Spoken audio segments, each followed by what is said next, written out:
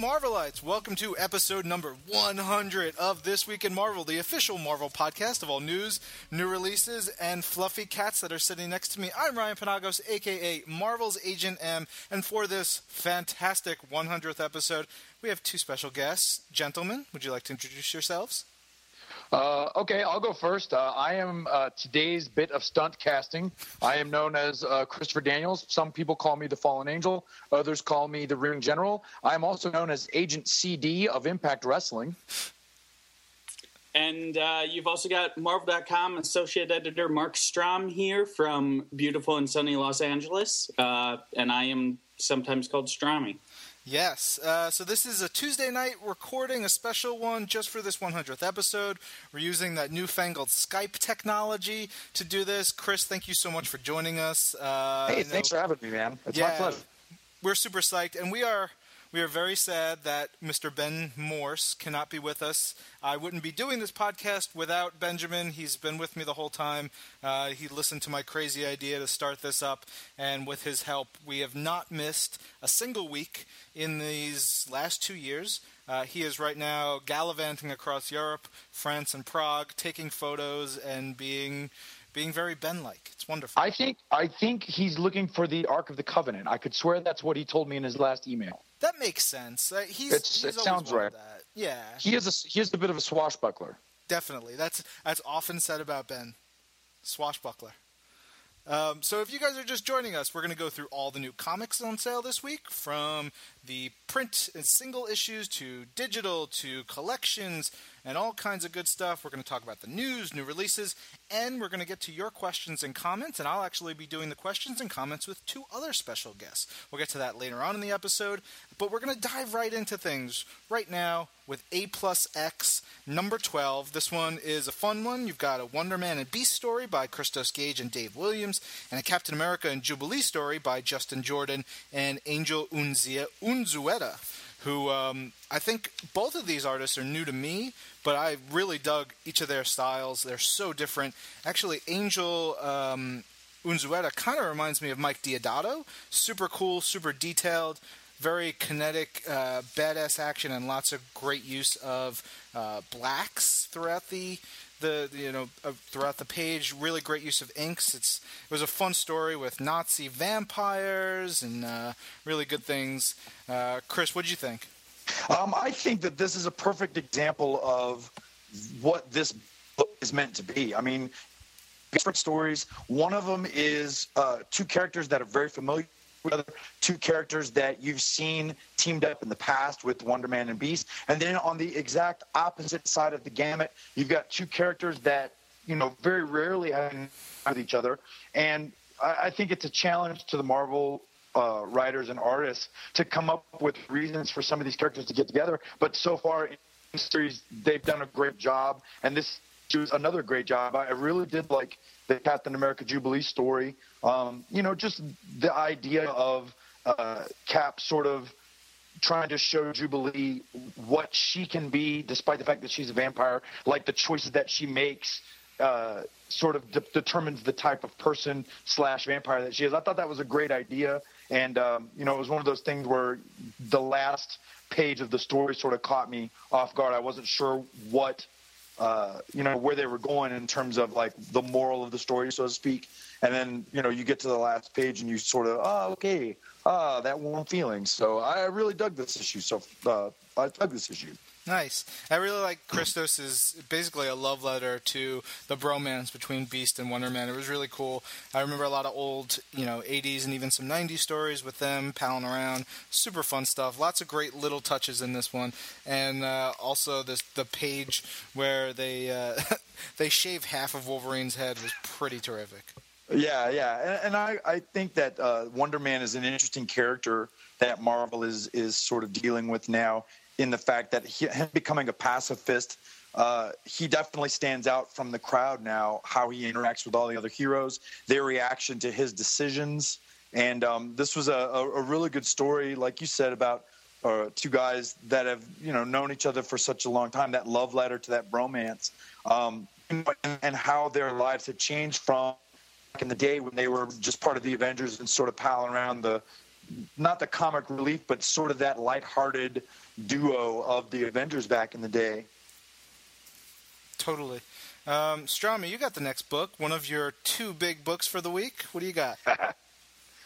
Yep, next up is Avengers number 20 from writer Jonathan Hickman and artist Lanil Francis Yu, along with Gary Alanguilan. Jerry. Jerry, but that's Jerry okay. Alanguilan? Yeah, sure. Let's go with that. All right.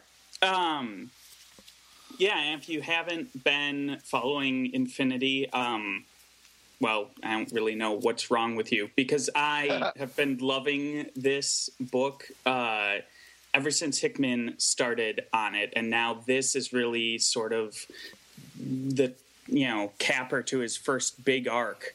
And in this issue in particular, you get to see a lot of stuff coming together that he's been playing with ever since issue 1 of this series, with the Gardeners, with Abyss, with Ex Nihilo, and you get some more backstory about what they're all about, get deeper into their mythology, their relationship to the Builders, who are currently trying to kill all of the Avengers and the universe. Yeah, it's a great story, tons of action, and then also tons of really interesting sort of backstory and mythology on the Builders and their creations. Yeah, I love how it fits into the nooks and crannies of everything, but it also furthers the larger Infinity storyline. It's pretty cool, and I really love what they've done with the Ex Nihilos and everything like that. It's really cool stuff.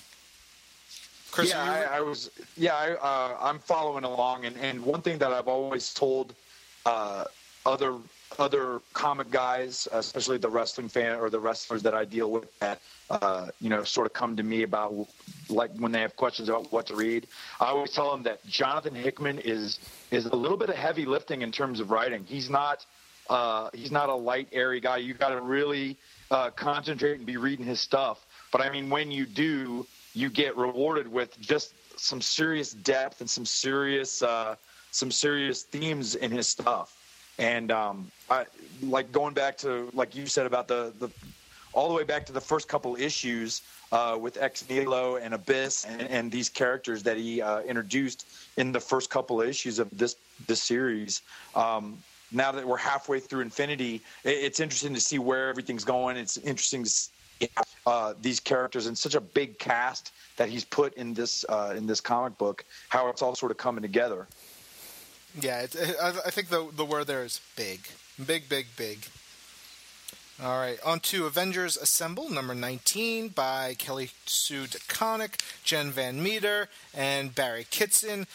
So the thing about a bunch of these tie-in books, especially Avengers Assemble and Captain Marvel, and some of the things you'll see in the Avengers and New Avengers books, is they show a lot of the moments that you'll find in the main Infinity story, but they sort of expand on them, give you different perspectives, different POVs, different branching bits of dialogue and cool extras, which I think is great. If these aren't, for someone who says I need to read Infinity, do I have to read every tie-in? No, you definitely don't need to read every tie-in, but when you do, you actually get a bunch more layers of all the cool different things that are going on, and I think that's pretty cool. Like here, there's some really fun stuff with Spider-Woman and everybody else.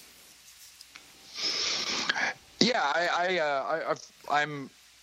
I think one of the good things that Marvel has done over the past couple of big crossovers, I think you saw it a lot in Secret Invasion. You definitely saw it a lot in Fear itself. The tie-in books, like you said, are sort of supporting. They're supporting characters, or they're supporting the main story by giving you the point of view of different characters throughout. And like the last 2 issues being a little bit of a Spider-Woman / Captain Marvel viewpoint. I thought this was a very good, character. What's the word I'm looking for? It's just a very good issue featuring Spider-Woman, and I dug the interaction at the end between her and Hawkeye. I don't know if I'm the only one on the planet that feels this way, but I was sort of bummed out when they sort of broke up in the Hawkeye series, and Hawkeye diddling when he shouldn't have. That sort of bummed me out, man. I was real happy to see, I think all of us romantics at heart were like, oh, these two characters are good together. And then the roving eyes of Hawkeye put that to bed. Yeah, he's something else, that Clint Barton. That's all I got to say. It's funny too. It's weird that you figure like Bendis was the one who put the characters together in the Avengers, and then Fraction is the one who breaks them up, and then here Kelly Sue DeConnick is sort of dealing with the aftermath. I wonder how difficult it is for the Marvel writers to sort of get on the same page, or does somebody go, all right, well, I'm going to put them together, you guys break them up, and then you guys deal with the aftermath. It's astonishing to think that all of these authors, they have their own. They have their own point of view, their own way that they voice these characters.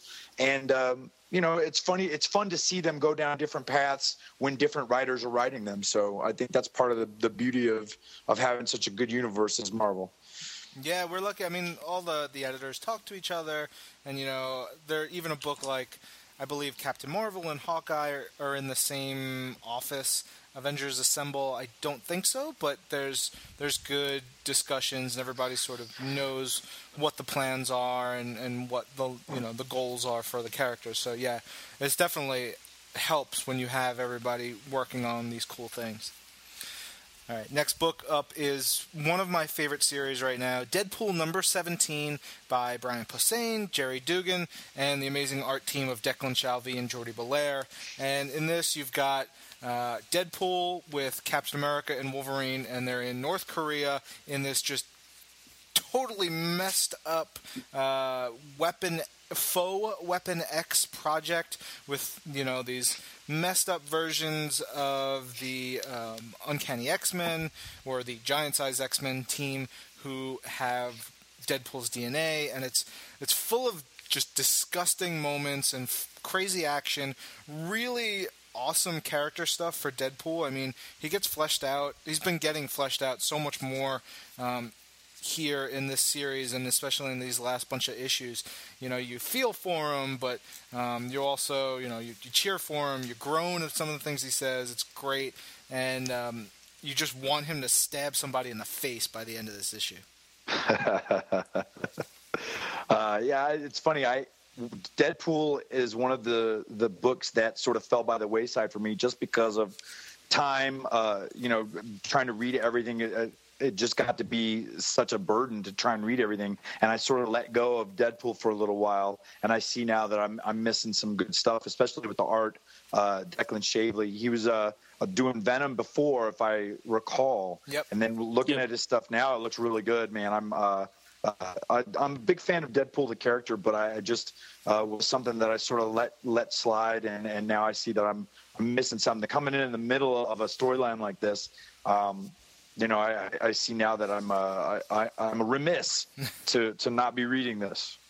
Well, good. I don't have any digital codes for these, but they will eventually be on Marvel Unlimited. So hopefully we have you set up for that, and you can catch up, because it's really, they've been doing a kick-ass job on this book. I'm very happy with it.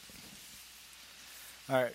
FF number 12 by Matt Fraction, Lee Allred, Michael Allred, and Laura Allred. It's a big old family affair in this one, and this is just like the super trippy book of the Marvel Universe, and I like that about it.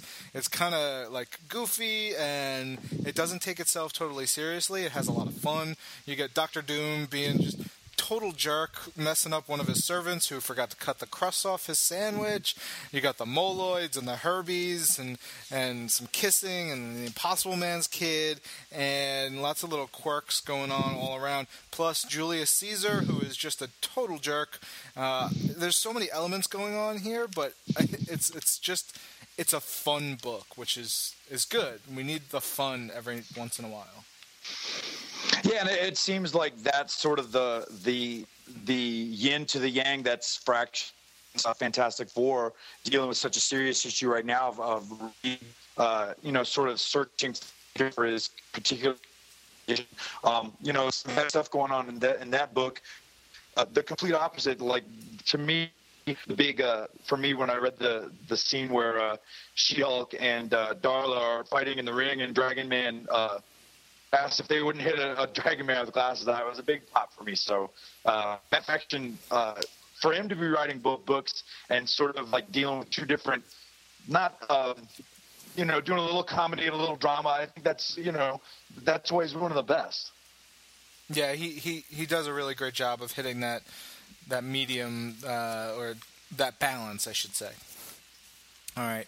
Gambit number 17, written by James Asmus, with art by Clay Mann, Jay Leiston, and Ed Tadeo. And this wraps up the big storyline with the thieves killed, as Gambit would say. And, Gambit being the guy that he is, gets out of a sticky situation. He cheats his way into getting what he wants.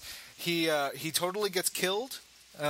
Spoiler alert, but it's comics, and so there's a good explanation for how things shake out there. My wife is glaring at me because I think I just spoiled the issue for her, and she hasn't read it yet. So that's going to happen and going to come back to me later. We've got really great guest appearances in this one, and MI13, that crew, having them show up, and they showed up earlier. I love that. There's a lot of resolution to a bunch of things here, and I hate to say it, but I do enjoy this Gambit series. Yeah, and I'm digging the art, man. Clay Mann, like this particular issue, it reminds me a little bit of Oliver Coipel. I don't know if I'm saying his last name right, but Olivier Coipel. Now, see, you guys got to write phonetically on the credits page, or else you're going to get foolish Oliver Coipel things being said. But I'll ask him next time I see him. Man. Yeah, tell him to put the way his name would be written in the dictionary, please. But yeah, man, it was I could tell this was one that I also don't follow regularly, but I could tell I was picking up the very end of a really good story, and I really dug the scene that you're talking about. That's going to get you in trouble with the missus. That was a really good surprise, but I think well handled and well written. And Clay Mann's he's a machine, man. It's really good art. Yeah, totally. Did you read his Age of X series? Say it again. Did I read his what?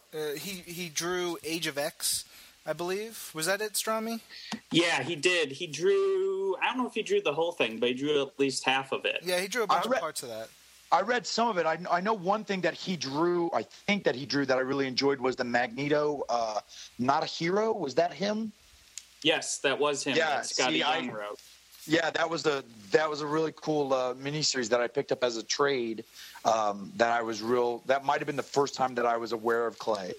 And this book, I think, if people are reading for good art, I think this is definitely a book to be picking up. This guy's really good. Yeah. When you're just like browsing the comic shops, do you go for like, ooh, that looks really cool, I love the art, I'm going to pick that up, or what gets you to buy a book?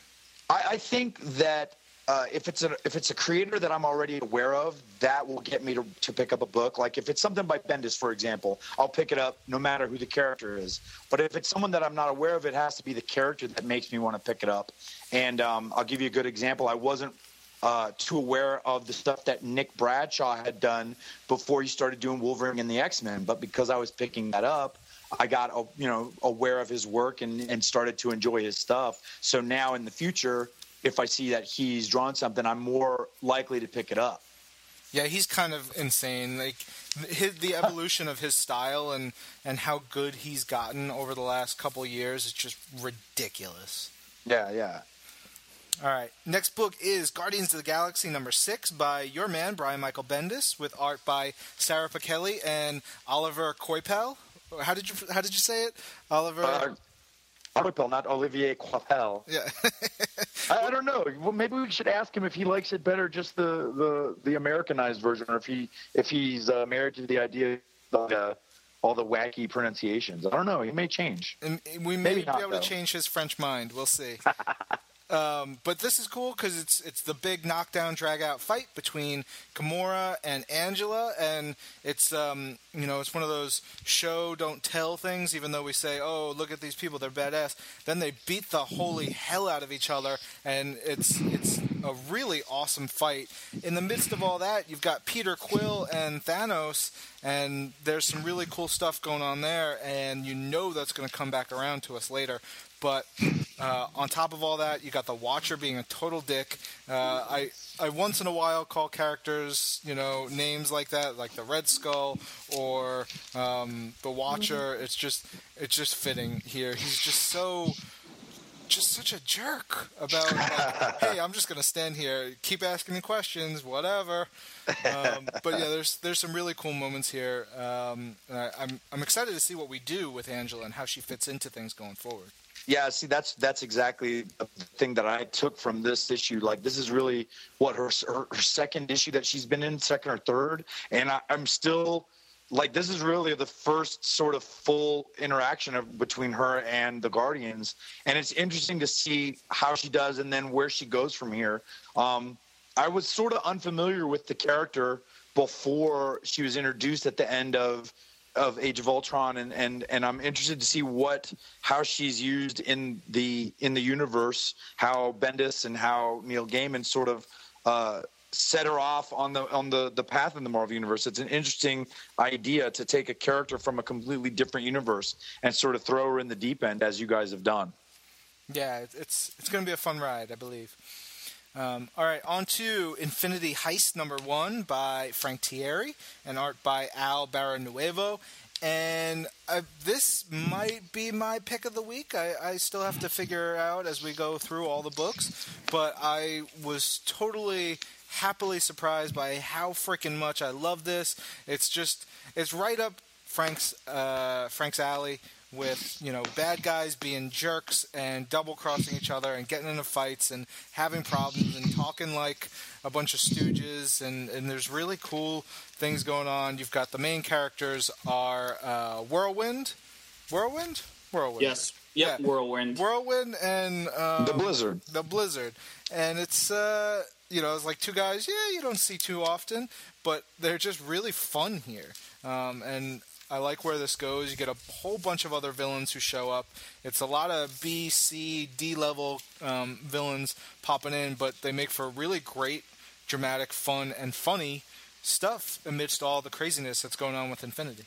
Yeah, and I think it's an interesting concept to take these, like you said, B-level, C-level villains and make them the protagonists in this side story that is about Infinity, but it's not about Infinity. I think that's it's a daring move, you know what I mean? Basically telling people, hey, let's take a look at this book about Blizzard and Whirlwind. And, on paper you might go, well, what's that all about? But I mean, I'm glad I picked it, or I'm glad you guys sent this book along. This is it's interesting stuff, and I'm interested to see where this goes with these characters and the interaction, like you said, the guys in the bar. I think it's hysterical. Yeah. Strami, you'll love it. You should definitely read it. I'm being 100% serious. You'll love it. I actually read it while we were talking. So you're not even paying attention to the damn podcast? No, I'm paying attention and reading. We're just background noise at this point. Yeah, we're like, NPR. Do you want me to just do like I'm white noise, or will that put you to sleep, Strami? Because I fall asleep with white noise. I'm just so happy that Whirlwind is finally getting some time to shine, because he has always been one of my favorite villains, that I'm not even going to take your guys' comments to heart. Whirlwind is a lot better than Shocker, so it's all good. No, I won't go that far. Oh, Strami. Shocker does have the best yellow and brown outfit combination since Samoa Joe. Like, Joe used to wear yellow and brown, but Shocker wore it first, so. Well, I'll give him that. All right. Joe wears it better, though. He does. What is Joe reading these days? Do you know?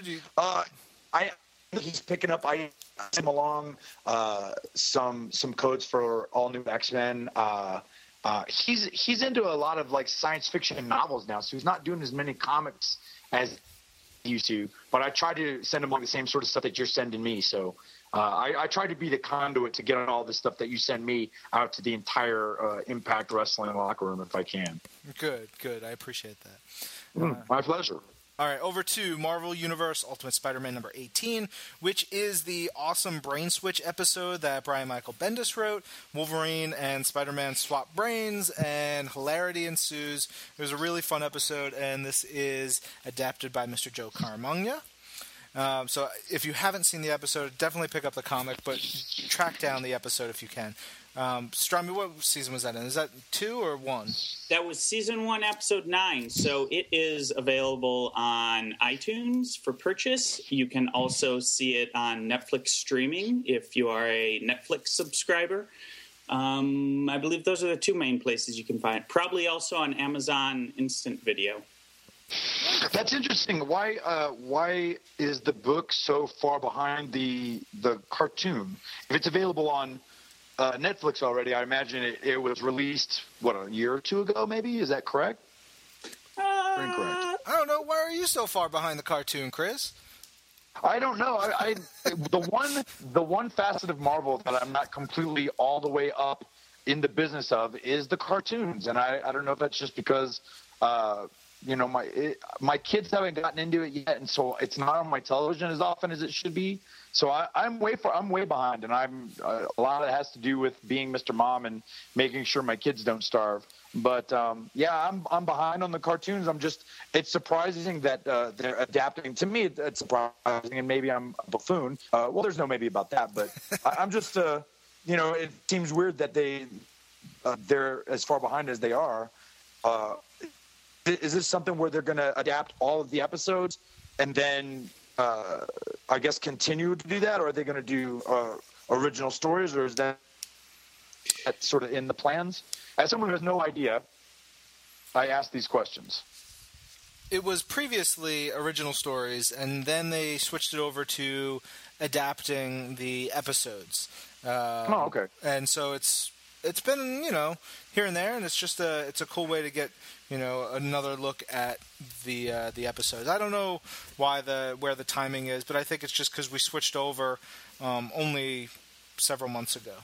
Yeah, okay.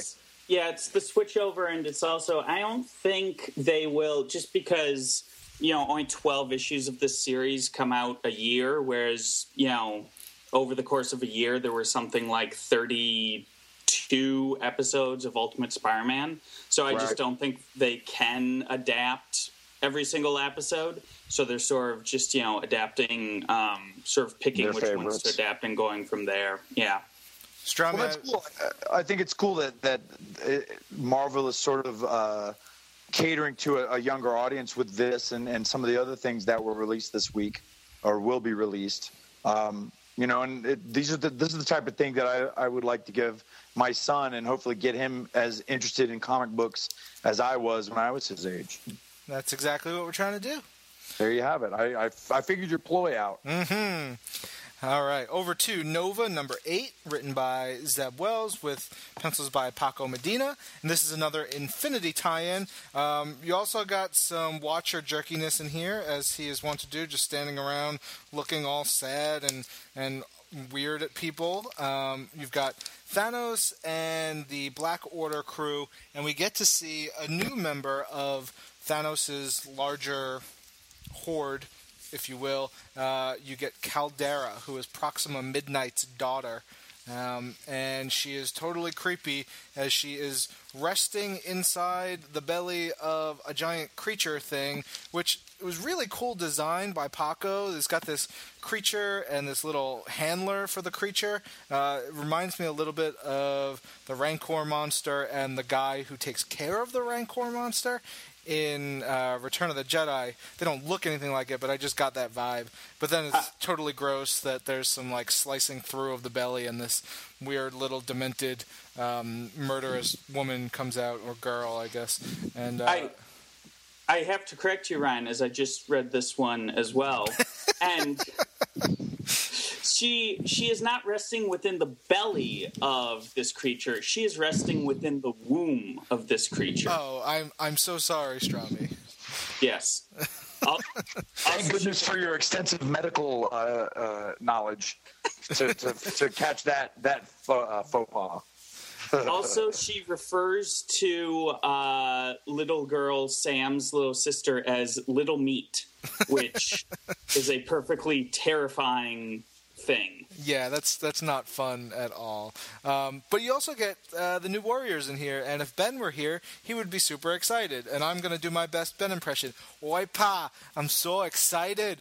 I'm going to go get some baked beans and go to, what's the Fenway Park? Because that's how Ben talks. That sounds like a fake Minnesotan accent. I obviously do the best accents. Yes. I for a minute thought Ben had walked into the room. Yeah, it's crazy. Chris, did you get a chance to read this one? I did, man, and I dug, following along on the Star Wars motif, I dug how she basically ripped the Tauntaun belly open and was living inside of it. Either womb or belly, I was fine with either one of those spaces. I just figured it wasn't in the esophagus, and it certainly wasn't in the colon. It was somewhere in the middle there, so... Yeah. Is it? Am I the only one that thinks it weird that she looks relatively human compared to Proxima Midnight and the rest of the what were they called? They weren't called Black Guard, were they? The Black Order. Black Order. Thank you. Am I the only one that thinks she looks a tad human? No, like, is she the mailman's daughter? Yeah, she definitely got some paternity questions going on. Proxima Midnight gets around, guys. Yeah, she gets around apparently, and she's a bit. She's a little vicious, and yeah, she maybe steps around town a bit. All right, over to Trial of the Punisher #1, written by Mark Guggenheim, with art by Leinil Francis Yu. And this, I swear, this has been in the works for something like 5 or 6 years. I remember... I think even longer than that. I think this is actually a very first thing Mark Guggenheim ever wrote for Marvel. Really? Yeah, and it's just been sort of guest staying for that long. I don't know what the story is behind that. I'll have to ask, who's the editor on this here title? The editor is Mark Panicia and John Moyson. So I can go ask them. I'm very curious because it was a terrific issue. It was really good. I mean, and Mark has a little text piece in the back where he talks about, Frank's been caught by the police, or he's given himself up, or he's been in police custody several times, and that's totally true, but he's never been inside a courtroom. And then if you take that and run with it, you get this whole really cool story. You got this great this bunch of lawyers and the effects surrounding things and witnesses, and while it's easy to make a courtroom comic kind of boring, this is totally full of tension and some really interesting character stuff in here. I was super happy with this one. Yeah, I think this is my favorite thing that I read. At least it was a big surprise. Like, I had no idea this was coming out. I didn't know that this was an upcoming project. And so to see this and to see who's involved, like Leinil Yu is if this isn't his breakout year, I guess he's broken out for a while now. He's just becoming one of the mainstays of Marvel. You look at the Avengers stuff that he's doing in the same month he's doing a courtroom drama. It's just great stuff, and I'm very interested to see where this goes. Yeah, it's good. It's super good. And obviously, I don't know my alphabet well enough because that was out of order. So up next is Scarlet Spider, #22, written by Chris Yost and Eric Burnham, with awesome art by Patrick O'Leaf, Timothy Green II, and David Baldion. And you've got, those jerk-ass family, the Cravens, going after Scarlet Spider, going after Kane. They are just twisted and mean and totally crazy, from the daughter to the dad. And, you've got the rest of the family doesn't show up here, but between the two of them, you've got more than enough. And you've got some, loose tigers and lions, and that's never good. I love this book. It's super fun. We talk about it every time an issue comes out. And it's going to be interesting to see Kane let loose against Kraven in the next issue. Yeah, there's some great art in here. There's a great splash page with Kane battling a tiger and a leopard. Very cool stuff, man. And I think that's not Patrick Olliffe. That might be Baldion. Is that what you said his name was? Yeah, David Baldion. Yeah, I believe David Baldion. Yeah, it's good stuff. And this is one of the books that I don't follow. I wasn't really sold on Kane the character as I read the first couple issues of Spider. But this is an interesting issue to sort of catch the middle of this story and to see, like you're talking about, the family Kraven sort of going buck wild with Kane. And then what seems to be like the penultimate issue of this saga. It's going to be interesting to see where this goes. Excellent use of penultimate, Chris. You're welcome. That is a favorite word on our podcast, and I appreciate you using it. Stay in school, kids. That's the best I can tell you. Stay in school. Yeah. Up next is Superior Spider-Man Team Up number 3. Written by Rob Rhodey with art by Mike Del Mundo, and it's just a delight to get interior art by Mr. Mike Del Mundo, who does such great cover work for us. In here, you've got his really quirky, really fun, fluid, painterly, wild style inside, and it's about Superior Spider-Man dealing with the craziness of Thanos' invasion of New York City with the introduction of a new superpowered character. This gal gets some like electricity type powers, and Doc Ock Parker has to deal with that in the midst of fighting aliens and being a jerk to Luke Cage. And there's some really cool stuff. I do have to take issue with one thing in this book. It's set at the beginning in the cloisters. I can literally walk outside my front door, turn left, and see the cloisters at the top of the hill.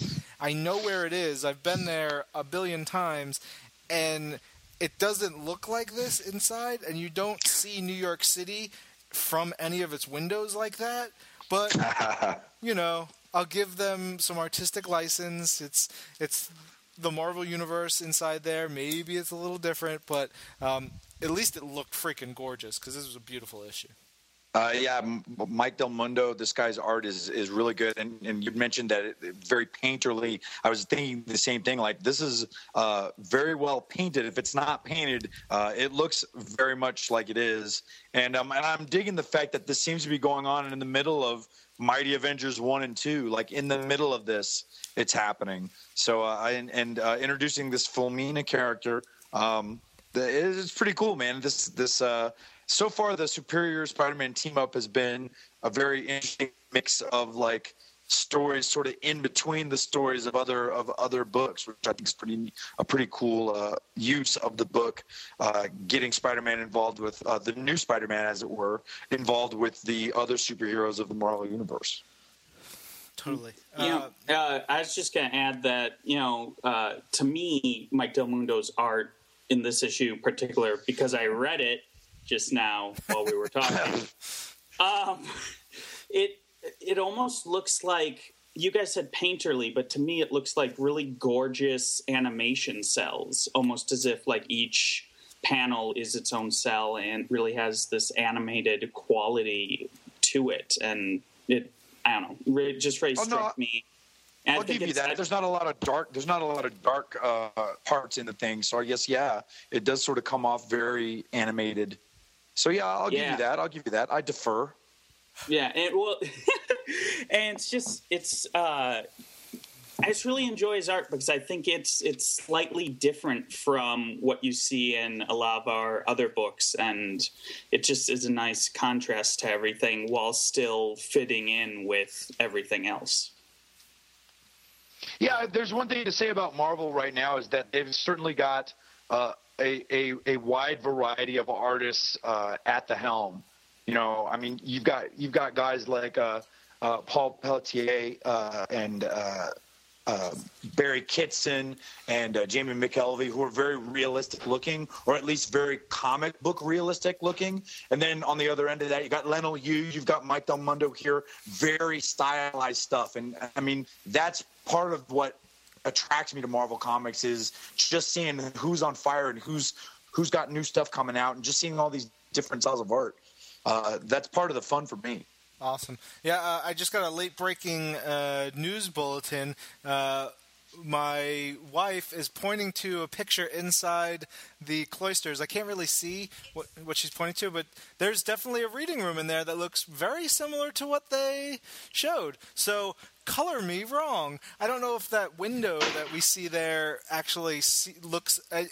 There's probably no physical way for it to point to the city the way it does, but the room does look good. It's one of those rooms that you probably don't have access to when you're just going to the museum, which is why I'm still right, because I've never been there. It all comes back being to right is important. Yeah, being right is important. That's how I feel. Yeah, so I'm on your side here. You're right, Chris. All right, on to Ultimate Comics Spider-Man number 27. I love this series so much. Brian Michael Bendis wrote it. David Marquez drew the expletive out of it, and it's Spider-Man, Spider-Woman, Bombshell, Cloak and Dagger versus Taskmaster. It's not all like that throughout the whole issue, but man, this is a terrific story. There's just crazy action. I really love Taskmaster in this because he is no joke. They take what you sort of know about Taskmaster in the Marvel Universe and they twist it around a whole bunch and do some cool things and do the ultimate version of him, and it's so cool. I really, really like where they went with this story, and to see where that crew, it's almost like their own young Avengers type super team in the Ultimate Universe with Cloak, Dagger, Bombshell, Spider-Man, and Spider-Woman. This is just, it's incredible. It's really, really fun stuff. Yeah, I actually got the feeling of, and this is sort of going back to I got the feeling of the in the Ultimate Spider-Man cartoon where it's Power Man, Iron Fist, Nova, Spider-Man, and White Tiger. I got that sort of feel at the end of this reading this book, which is weird because I just said I don't watch the cartoon, but I am aware of those five, so I corrected myself. Awesome. Strami, it all goes back to meeting right. Yeah, you're still right. Strami, right. Did you read this while we were talking? I am still 10 issues behind on Ultimate Spider-Man. Oh, you're killing me there. You know what's funny? I missed I guess the big story was his wife doing the job, or his mom doing the job. I didn't catch that issue. And so the last couple of issues, doing the job is wrestling vernacular. It just means she died. Thank you. Anyway, you're welcome. But the last couple of issues that I've read with him sort of deciding to put the Spider-Man suit back on, getting back in the thick of it, has been very interesting. And, I can't wait for the Marvel Unlimited to catch up so I can read how this all transpired. But, Brian Michael Bendis, Dave Marquez, these guys have been doing this series for a while now, I'm pretty sure. Am I right? I know Bendis did everything, but, Dave Marquez has been drawing it for a while. Yeah, he's been on a couple months now. Yeah, I think it's really outstanding stuff. And if you're somebody that follows Sarah Pichelli, I think Dave Marquez is really good at it. Oh, yeah. Dave Marquez is like, that guy is going to be on, this is one of our biggest books, but he's going to be, like, I want to see him drawing an event really soon. All right, Strami, have you read any of the next 3 books, aside from Wolverine and the X-Men? No. All right, so up next is Uncanny Avengers number 12, written by Rick Remender with art by Salvador LaRocca, and there's... As is the case with all Uncanny Avengers issues, it's jam-packed full of all kinds of things that are made to make you feel bad about your favorite characters. They all suffer in wonderful ways, and I love what Rick does to just really mess with everything. You get a look at this different future with Red Skull running the mutant internment camps, where you still get to see that jerk Ahab from Days of Future Past, Present. No. Present. Days of Future Present. Yeah, Days of Future Present, which was a cool story across the annuals in the late 80s, early 90s. You get to see a good bit of origin for the Apocalypse twins. You get to see how the characters are making their decisions to do what they're going to do. More of the Four Horsemen of Death just running roughshod over our Avengers team.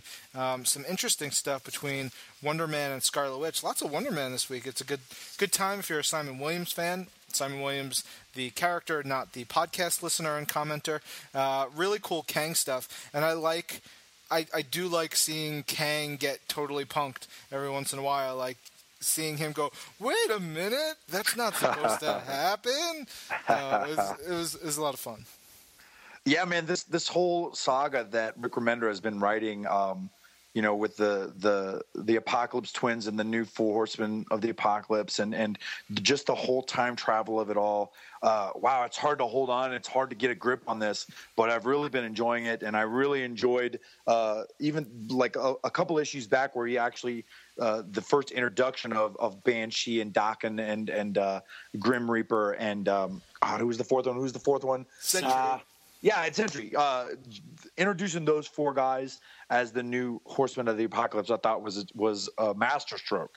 Just brilliant stuff, man. And I've really been enjoying this. But this is another one, sort of like Jonathan Hickman, where it's not light reading, man. You have to go back and sort of, I missed this, and it's fun to sort of go back and I got that now. That ties back into 5 issues ago, and that also is part of the fun of reading this series right now. Yeah, totally.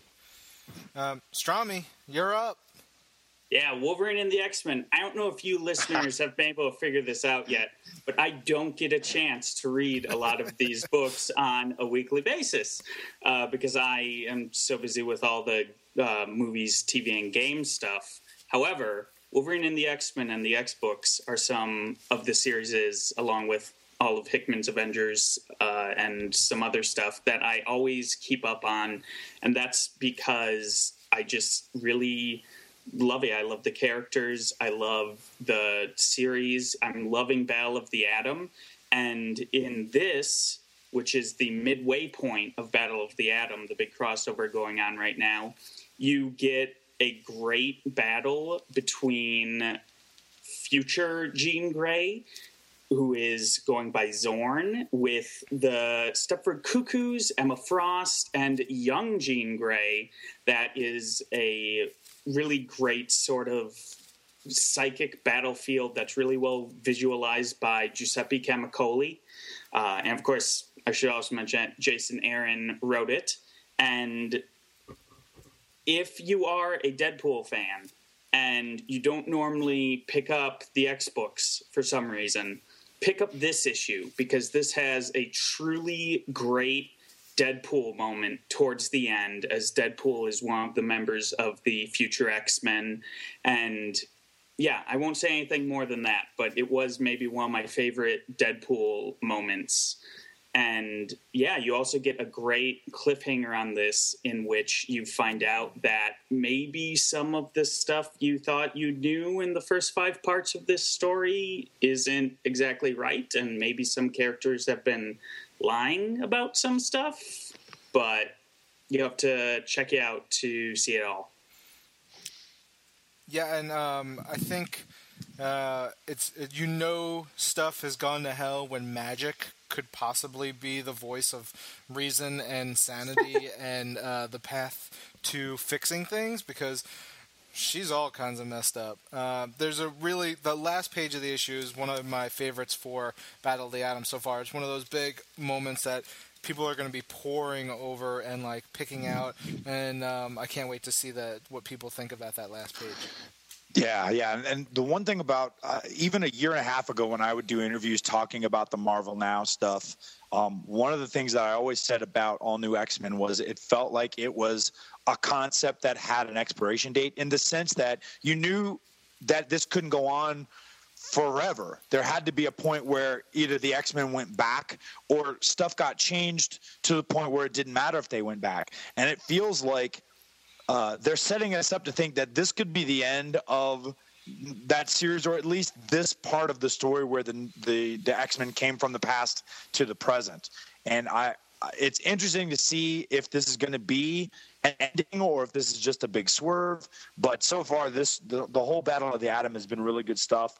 An extra half a star for the Art Adams covers, which have been great. That guy doesn't do enough art. I wish he would do more stuff, but who am I to ask such silly things? I also dug the conversation with the two versions of the Beast. I thought that was a pretty neat little segment of this story. Yeah, definitely.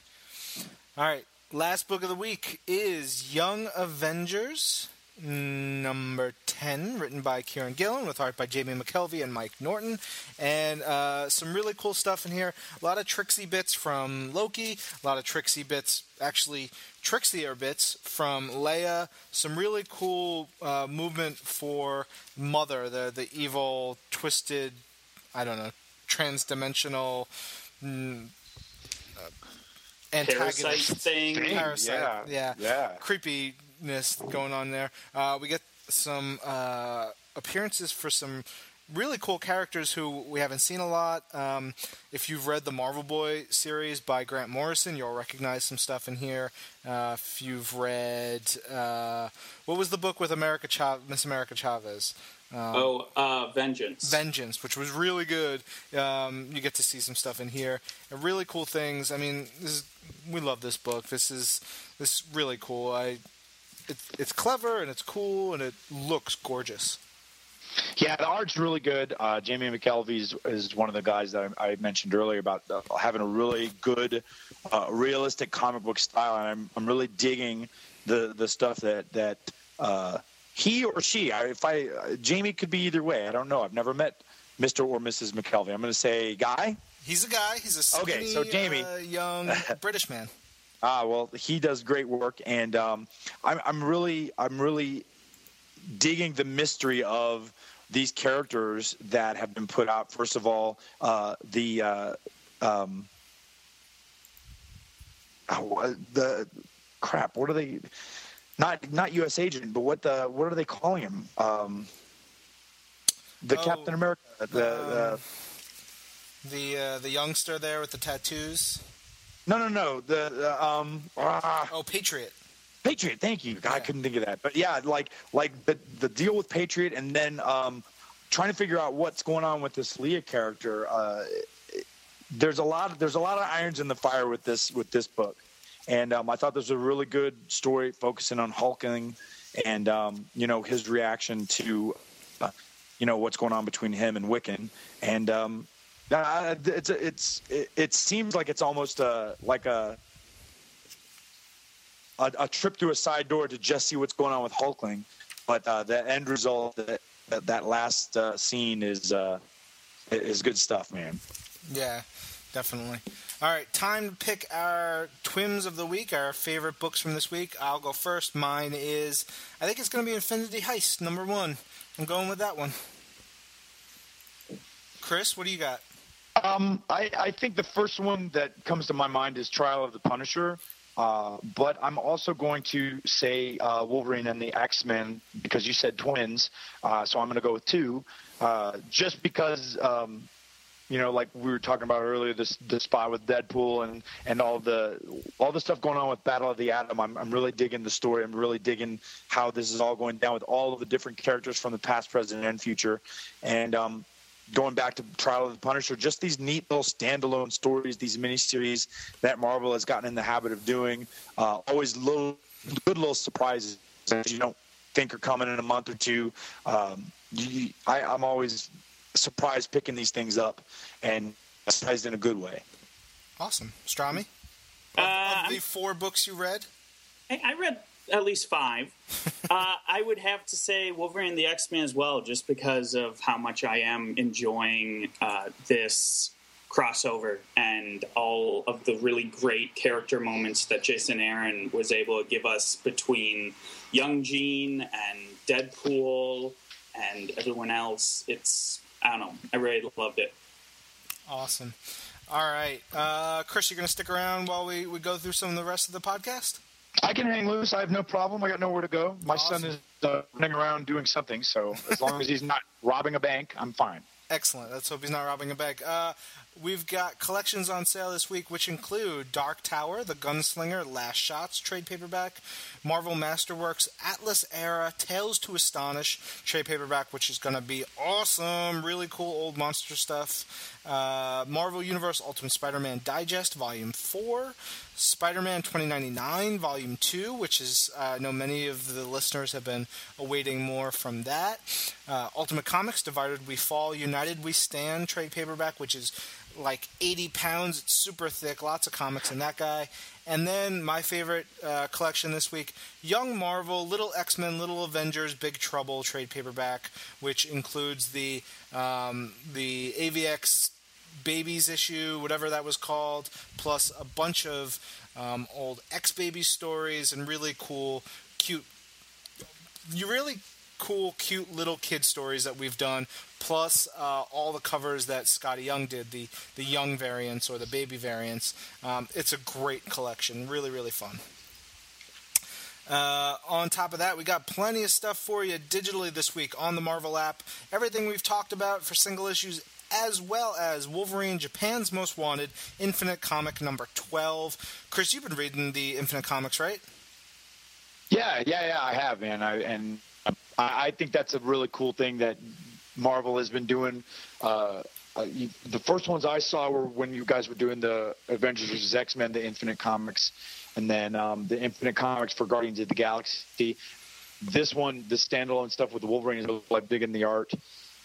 And it's a neat little use of the technology, I think. Yeah, totally. It's really fun stuff, and I think as more creators work in that style, there's going to be some really fun stuff we see.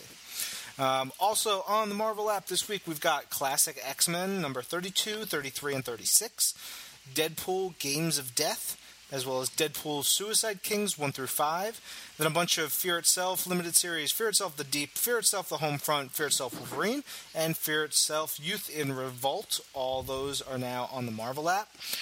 Digital collections this week include Avengers vs. X-Men Versus, Captain America by Ed Brubaker, Volume 4, Punisher Kills Deadpool Kills the Marvel Universe, Hawkeye Volume 2, Little Hits, Spider-Man Dying Wish, and Uncanny X-Men The Birth of Generation Hope. Lots of really good stuff there.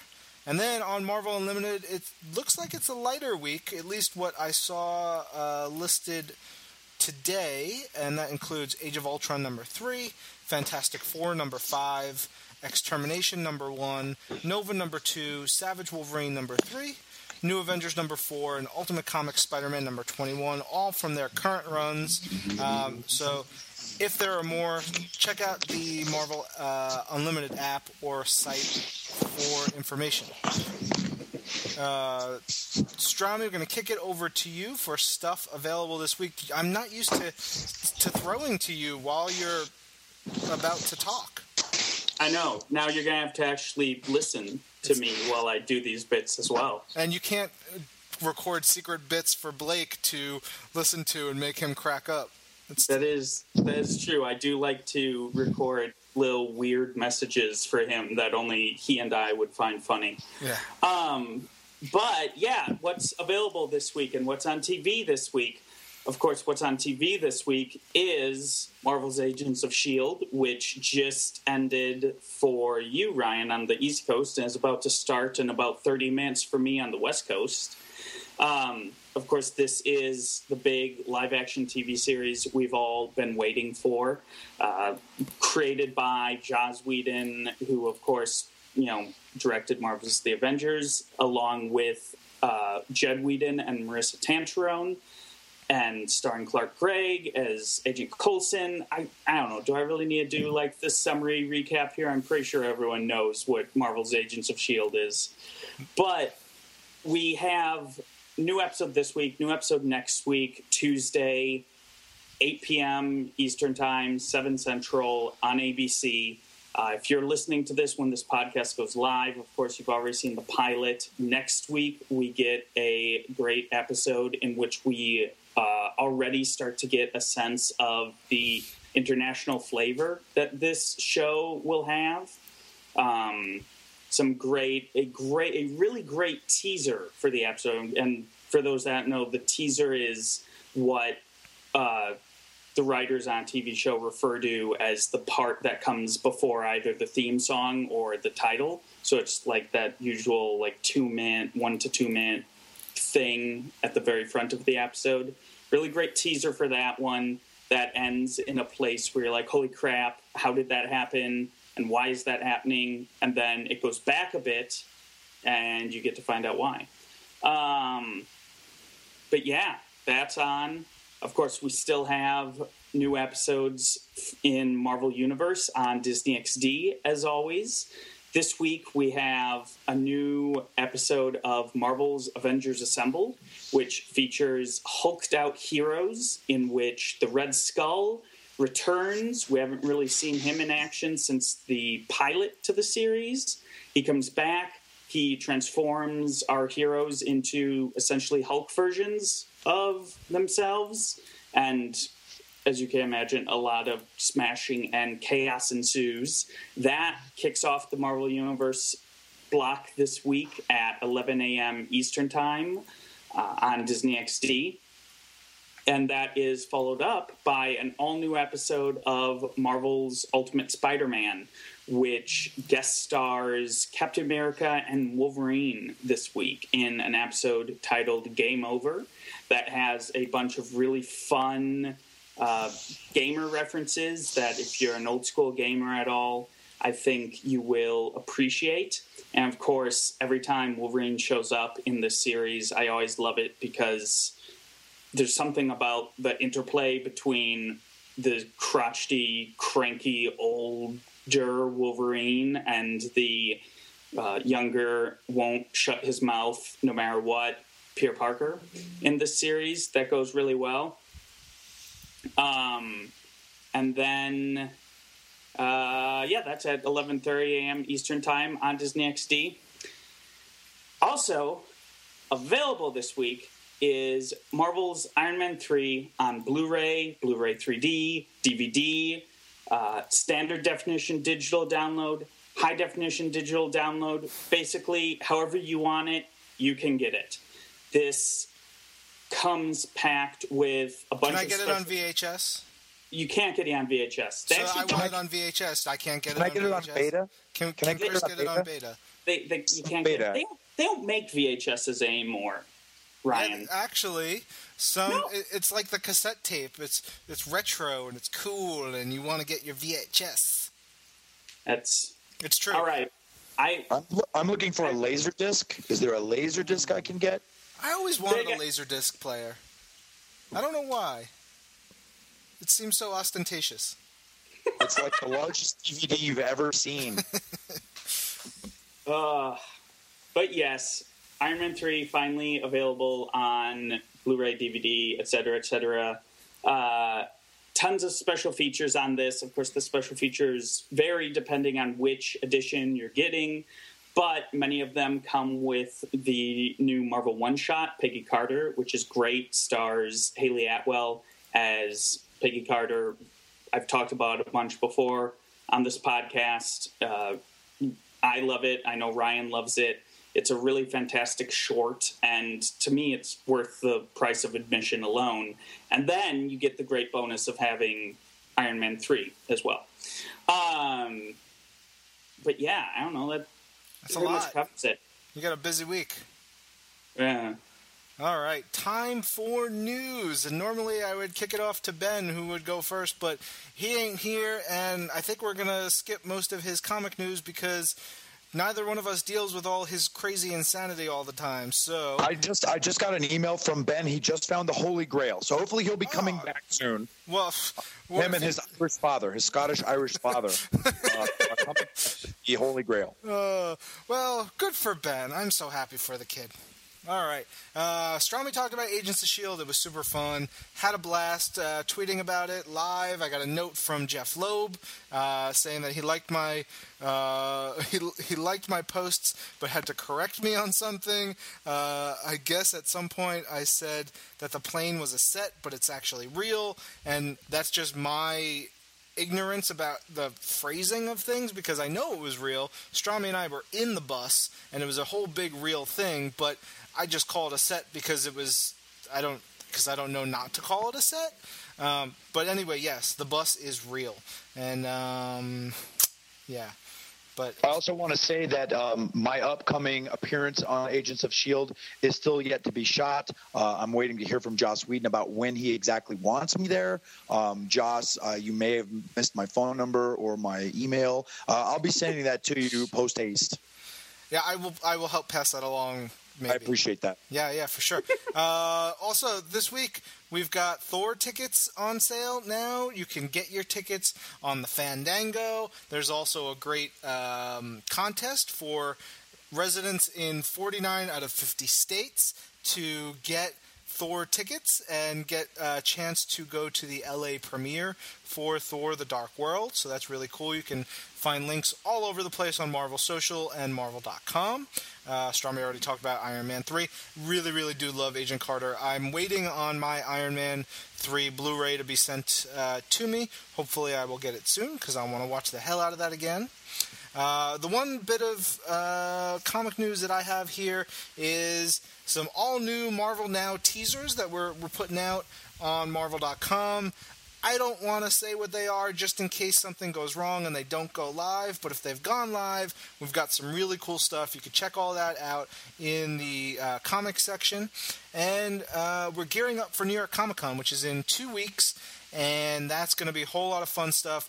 Blake is booking all kinds of fun things. He's got the cast of Archer, the cast of The League. He's got a whole bunch of people. Chris, he was actually on the phone with some Impact Wrestling PR person today.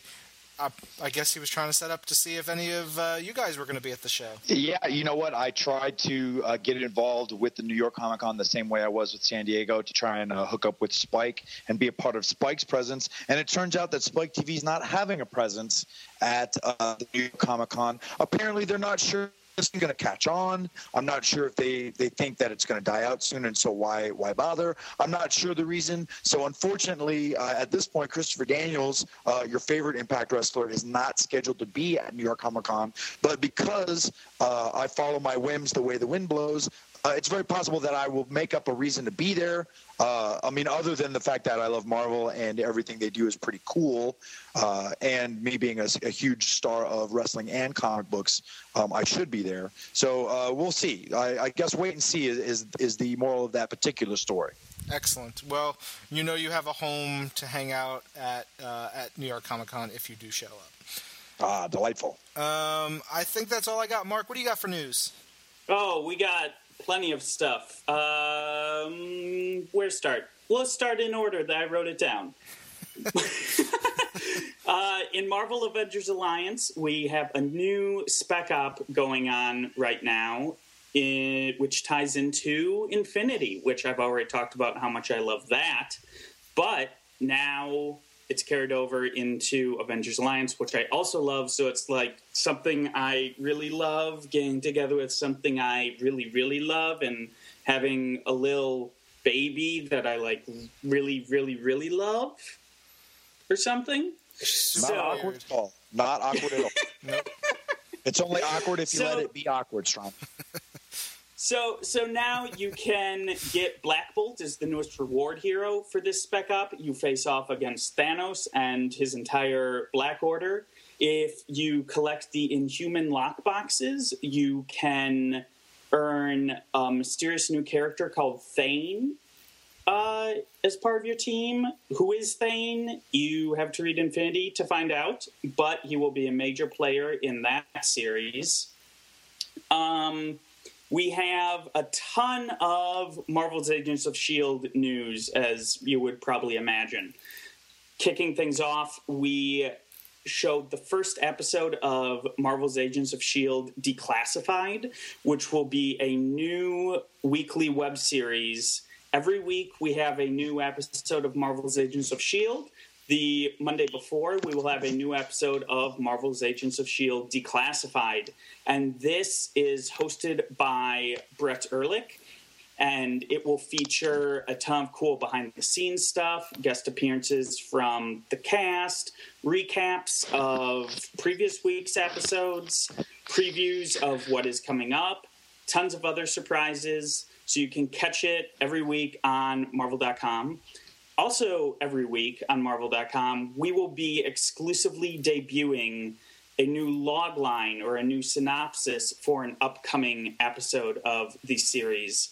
This past week, we revealed the logline for episode 3 of the first season, entitled The Asset, which features a character named Dr. Franklin Hall, who has some history in the Marvel Universe. Can't really say much more than that. And yeah, it just talks about how the Coulson and his team have to go and rescue Dr. Hall. We have 2 new previews for Marvel's Agents of S.H.I.E.L.D. currently up on Marvel.com and our YouTube channel at youtube.com/Marvel. One aired on Monday Night Countdown this past Monday. The second debuted on Marvel.com and our YouTube channel this past... Well, actually, I'll be debuting it in about an hour and a half. So... maybe. If you read your email, you may or may not be debuting it in an hour and a half. Oh, interesting. Dun, dun, Maybe I should read my email. Yeah. Yes. Anyway, you can check those out, or at least one of them on Marvel.com and YouTube.com/Marvel, like I said, and get a new look at some of the... some new footage from what is coming up in the series.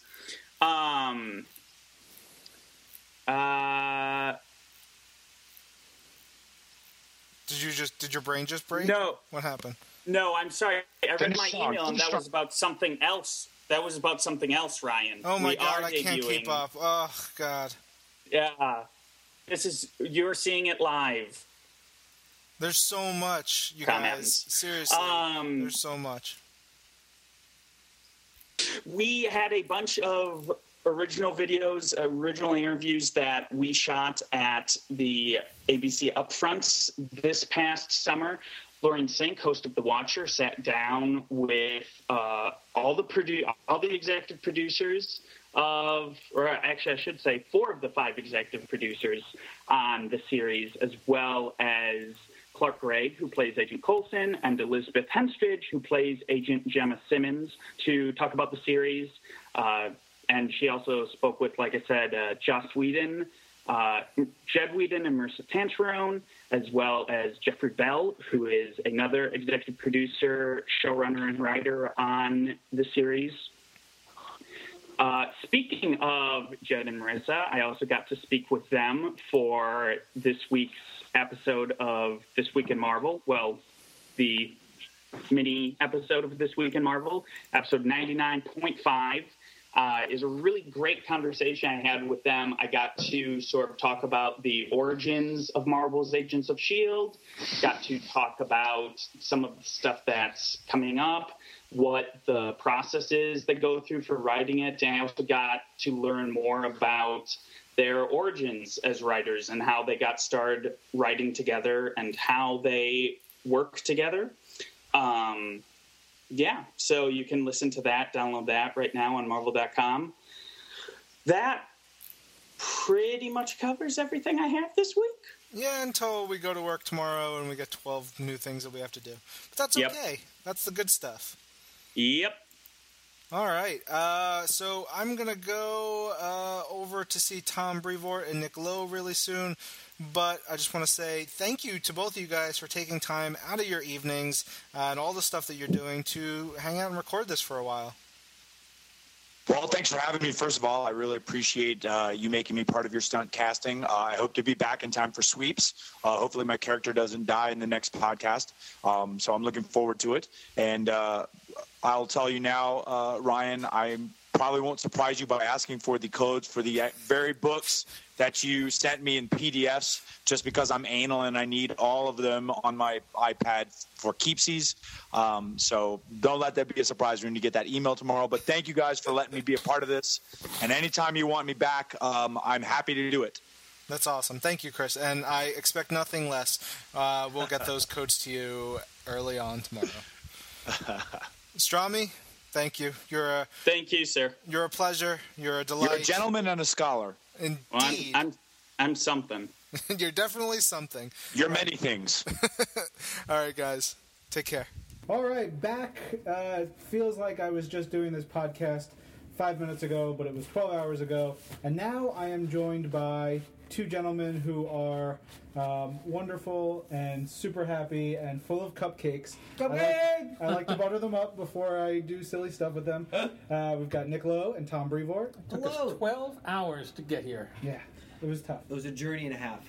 And it's just in my office, so really there's no excuse on my part. Tom and I alternated carrying each other on this journey. I wish we could videotape that. It would have been beautiful. Yeah. Me carrying Nick went a little smoother than the other way around. I've been working out, Tom. Not that much. So I think aside from Ben, from my team, you guys are the This Week in Marvel All-Stars. You've been on the show more times than anyone else. So proud. Whether it's breaking in the middle of it, knocking stuff over, or being a guest proper. It's all about not doing actual, genuine work that we're supposed to be doing. Yeah, I mean... That's the heart of the appeal of the Marvel podcast for us. Yeah, let's get away from doing actual things. But right now we are into questions and comments. Got a bunch in, and I thought it'd be fun to have you guys on. So first up, we've got One Patriot who says, are Infinity Heist and Infinity the Hunt one-off comics, or are they going to be full series? If both Infinity Heist and Infinity the Hunt are 4-issue limited series, so they will be full comics. Even as single issues, they would have been full comics. But in this case, there'll be like 4 full comics that will come out serially with perhaps a couple of weeks in between each installment, so as to space out the excitement that is I like Infinity. Tom's making fun of something the guy didn't say. He didn't have their full comics. He has their full series or one-shots. Tom's just mocking the guy. This is the tone. I said it right away. Oh, boy. Actually, the Heist was my pick of the week for this podcast. There you It was go. My favorite issue this week. Frank Thierry thanks you. Yeah, he did. It was very sweet on Twitter. It took me back. I was like, whoa. Okay.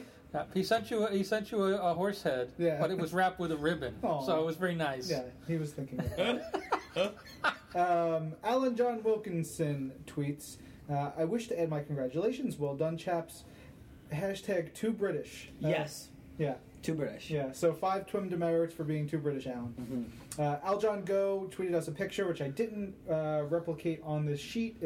He's on the set of Gibson's 3 Guys and Guitars. We need to get you guys on the set of 3 Guys and Guitars. Yeah, I don't know what that is, but it sounds awesome. Yeah, you like to play music. I play some guitars. Yeah, you do. Yeah. And I know 3 guys, so that's a party. We're ready. Carlo M tweets, happy 100th issue for This Week in Marvel. I want to thank you guys for bringing me back into comics, and if I can single out one thing, it didn't post, so I don't know what that one thing is. That's a mystery. That's a wonderful mystery. You can't limit it to just one thing. There's so many. Carlo, hopefully, all of the memories. Put the montage in here of all the old episodes, just all the best moments. We'll fill this space here with a montage that Blake can cut it together and put it in here, and then we'll have done that, and then we'll go, all the memories. All the memories.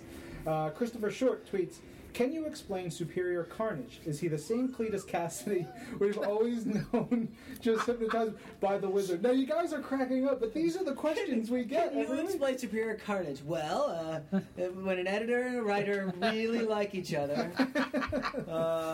they call an artist. When one of our comics and our sales department really like each other. I think Carnage, people love the Carnage.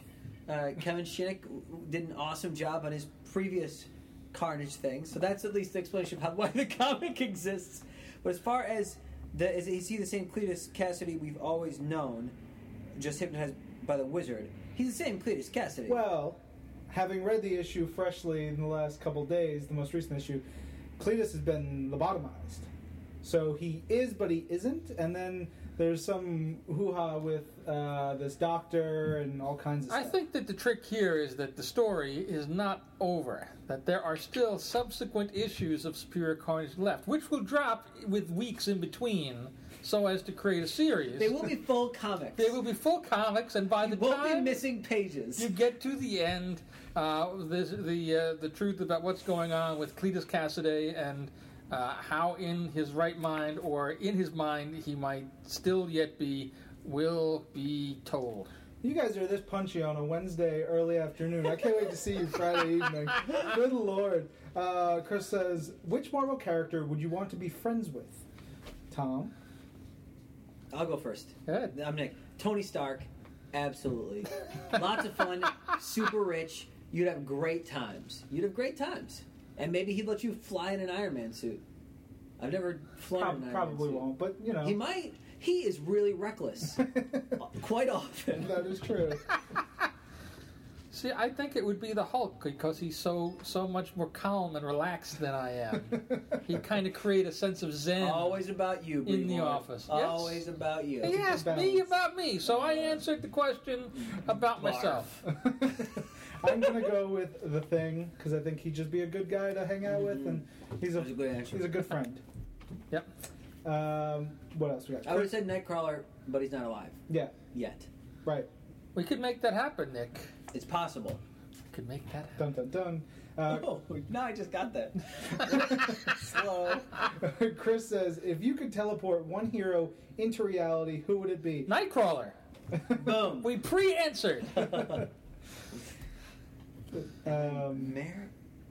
All right, so another one from Chris. He says, marry, kill, and open a sandwich shop with 3 characters. Who is it? You're very focused on these deep feelings we have for characters. But also, isn't the whole way you play it... Because I've never heard of marry, kill, and open a sandwich shop, but there are other games where you have like... I think he's trying to be a little bit more PG. Yeah, which I like. But doesn't he have to give us the characters that we then have to choose it? Yeah, also, I'm confused because there's no guitars or guys here. Yeah, those 3 guys. Those 3 guys with the guitars, I think. Well, if you had one Marvel character to marry, one to kill, and one to open a sandwich shop with. Picking out of our small group of 8,000. Yeah. I would marry Kitty Pryde. Of course you would. I would. She is adorable. I would... kill Nightcrawler. No, I've already done that. Yeah, kill's not really a good one for us because anybody that I would put here... Wait! Probably Tom Brevoort is now a fictional character. I'd kill Tom Brevoort, and I'd open a sandwich shop. Oh yeah. Well, now I'm going to kill Kitty Pryde just because You killed my wife.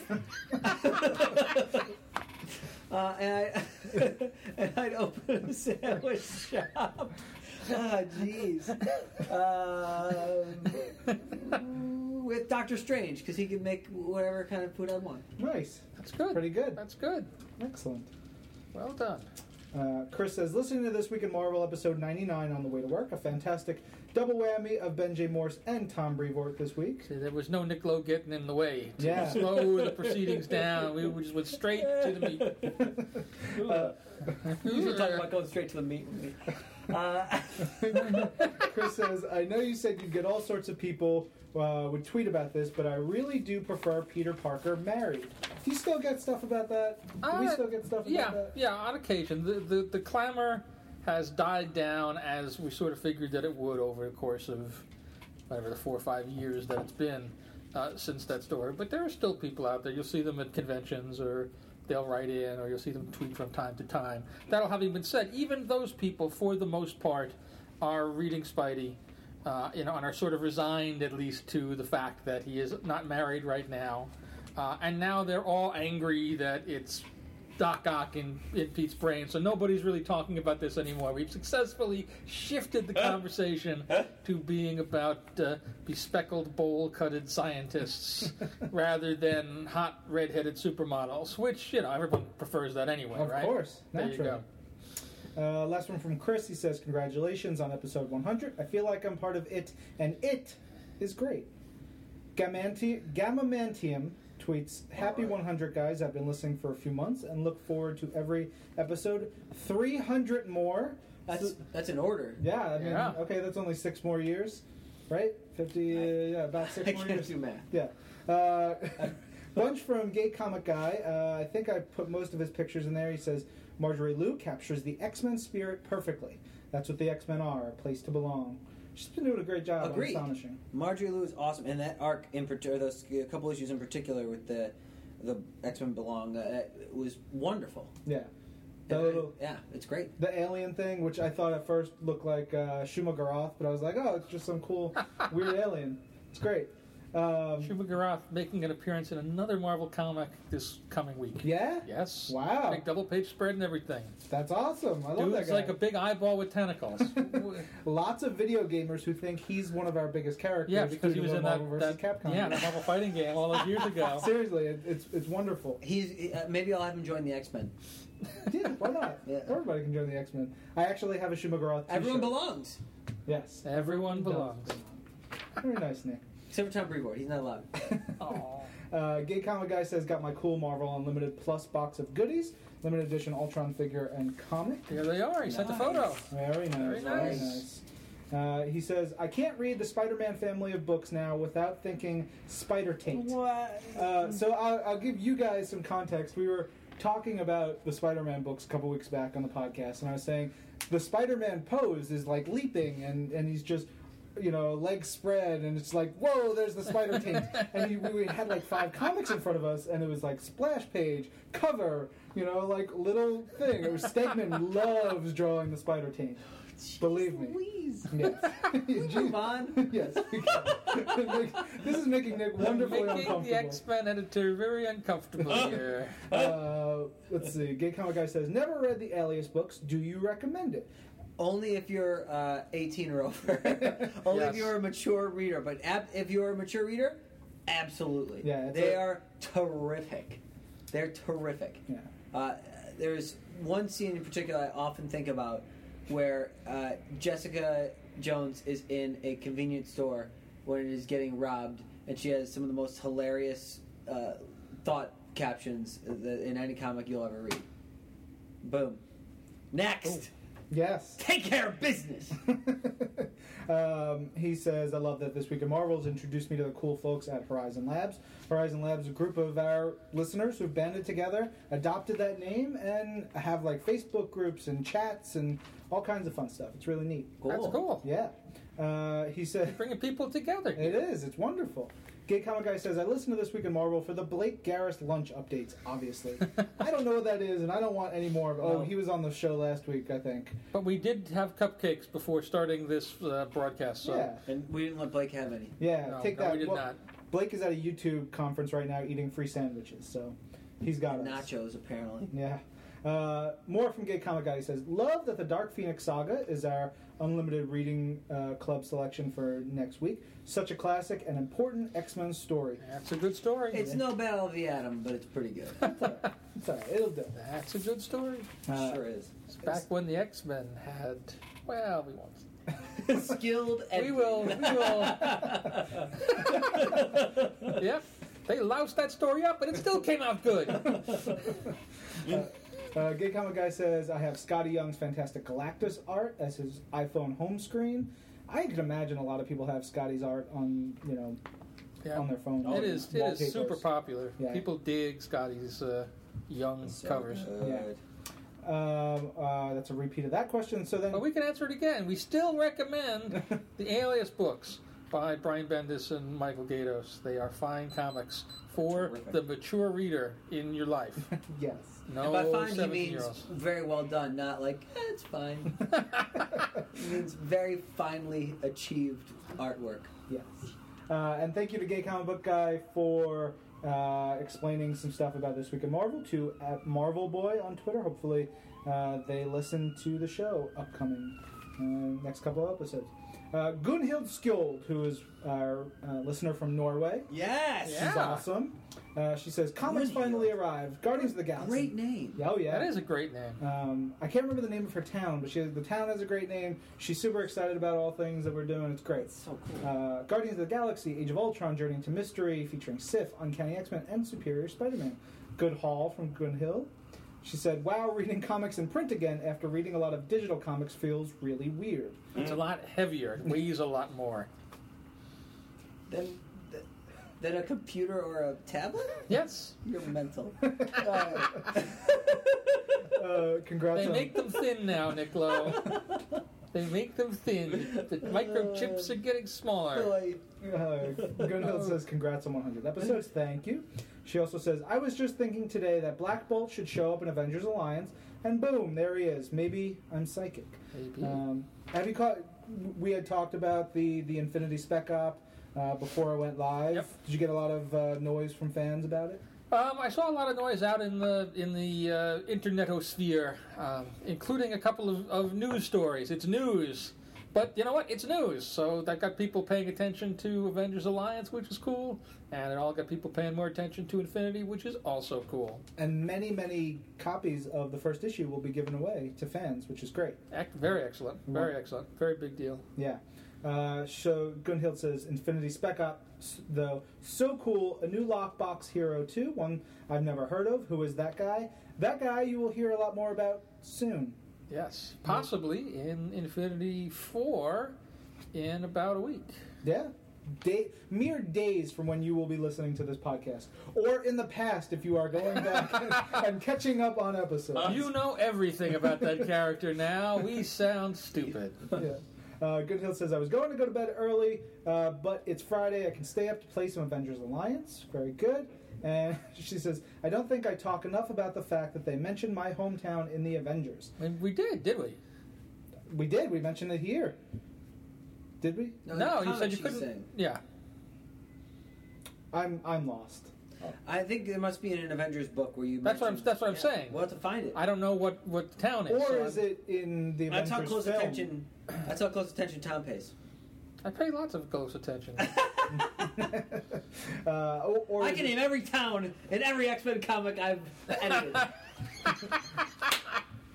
All right, on to Haywood W. He says, Avengers 19 was his twim of the week. Betrayal and destruction moves Infinity to another level. That's a nice...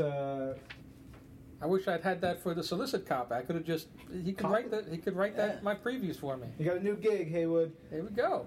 More, he says, hoping to see more Smart Hulk and Bannerbot banter in the future. Great stuff by Mark Waid. That is so good. Yeah, it's a lot of fun. So good. I like the little twist at the end of the last issue. It's good. See where that goes. Haywood says, Twin of the Week was tough to choose, but Superior Spider-Man 18 with Otto versus Miguel. Good fight. Very good. A lot of spider taint in there. Haywood says, love how twice the spider flag taint. on the plate. Yeah. Love how Black Bolt went WWE Daniel Bryan on Thanos. Yes, no. So for those of you who are not wrestling No fans, idea. yeah, the WWE's biggest guy right now, he goes yes, yes, yes. Sometimes he goes no, no, no, and a lot Black of Bolt, shouting. No, no, no. Yes, Black Bolt did the no. One no, only one. All you need is All one. I needed was one. Yeah. Says you. Haywood says, we want Blake Garris to be comical with the Twitter questions and answers. Take that how you want to. I don't want to take it at all. No. I try to avoid having Blake on the show as much as possible. And he says, congrats to Ryan, Ben, and Blake for 100 episodes, and rest in peace, Mike Waringo. Because I guess you guys talked about the Unthinkable series last week. Yeah. And you'll see some more comments about Ringo in here. Well, it's very nice. It's good that people remember him. Yeah. It hasn't been that long, but it's been a while, and easy to forget about the greats that are no longer with us. Agreed. Jay Bandoy says, got any tips to defeat Tactician Thanos in Avengers Alliance? His energy one-shot is killer. Literally. Yes. The way I play it, because... And sorry, guys, this is going to go in ways that you have no idea what I'm talking about. Thanos brings in a support character, his lieutenant. He brings in Corvus Glaive to fight the battle with him. Nice. So he's tactician. Corvus, I think, is scrapper. I always go in with one Infiltrator, and then one Bruiser. Use Juggernaut and Shadowcat, and usually one of them gets killed. My wife. Yeah. I bring in your wife. She does the duty, and one of them usually gets killed. Usually Nick's How dare wife. you? yeah, one of them always gets killed. Juggernaut opens a sandwich shop, It's all he's good for these days. and that's how you defeat them. There it is. You Open give him a sandwich hoagie, and then you just don't fight anymore.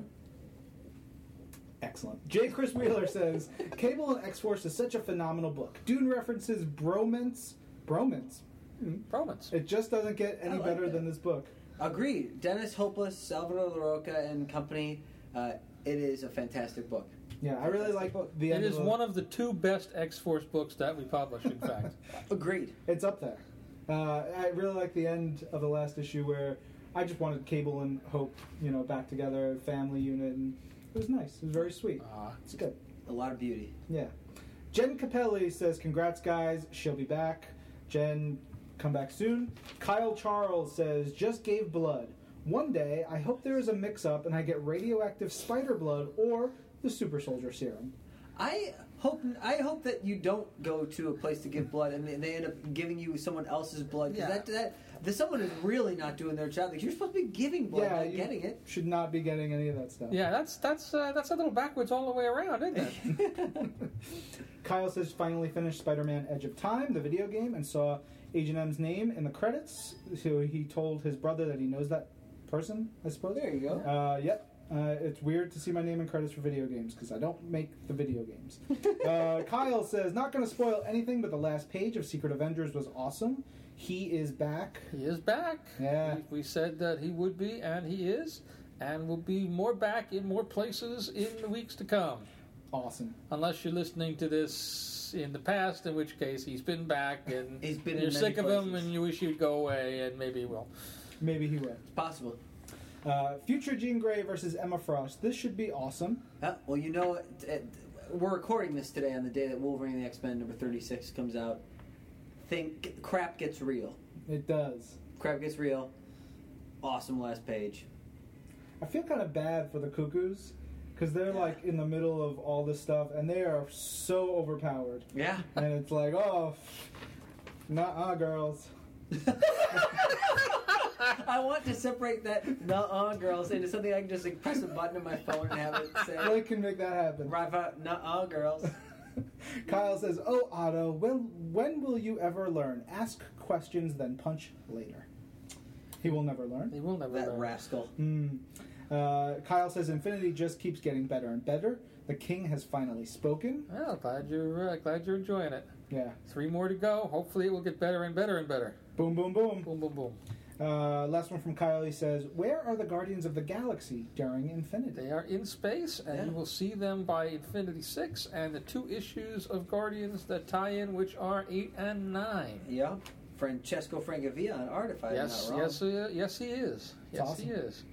Nolan J. Hitchcock says, letting it be known, I want the comedy of Blake Garris on the podcast. That's the second What is time. going? This is like the 3rd time. This is As if he has a comedy style. no. You see, It's like down home. he'll do this on a podcast. I reckon. And then, Yeah, twirl his mustache, but they can't see it. It's great. Penelope Cat tweets, Roger Stern Spidey and Hotel Fred, who is Roger Langridge, on Twitter. Muppets Omnibus is... What's that? The excellent Roger Langridge. Yes. His Muppets Omnibus is coming soon. My childhood is too heavy for me to lift. Are we doing omnibuses of Yes, we are. But the question is, which omnibus will be heavier? Wait, are Spidey and Muppets? It's 2 separate omnibuses, Nate. Well, I just think that's leaving money on the table. Where's our Spidey and Muppets book? You make a good point. I'm going to call Walt Disney on the phone today, and I'm going to see what we can do about this. Hello, Nick. How are you? It's very cold in here, says Walt Disney in his cryogenic chamber. Thanks, I didn't get that. Penelope Cat says, is anyone else out there having problems with Marvel Unlimited crashing with iOS 7? Every time I try to open it, it crashes. That has been fixed. We have the new iOS 7 version up, and I just tested it a little while ago as I just updated my Those iPad. were the machinations of Ultron. Yes, he's up to no good. I think the Jarvis app fixed it. He's been defeated, so it's all fine now. Excellent. Penelope Cat's last question. Has anyone followed up on Cloak and Dagger since Spider Island? I called them, and they have not returned my calls. But they are showing up in Superior Spider-Man before too long. Fair enough. So there you go. there you go. And Ultimate Cloak and Dagger are doing some amazing things in Ultimate Comic Spider-Man. Yeah. That's a lot of fun. It is a terrific story. That team needs a name. That squad of Bombshell, Cloak Dagger, Yeah. then the Spider-Man woman team. Spider-Man woman. There's a character we have not introduced yet. Not yet. They're Ultimate Spider-Man and his amazing friends. I want them to say it. Brian will get there.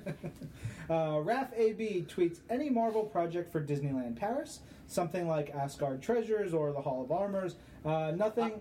I think it's Batrock's Battleland they're working on. So you say this, and some people are like, "Oh my God, scoop, scoop, scoop!" They're doing a Batrock attraction in Disneyland Paris. It only makes sense. The Leap Lounge. The Leap Lounge.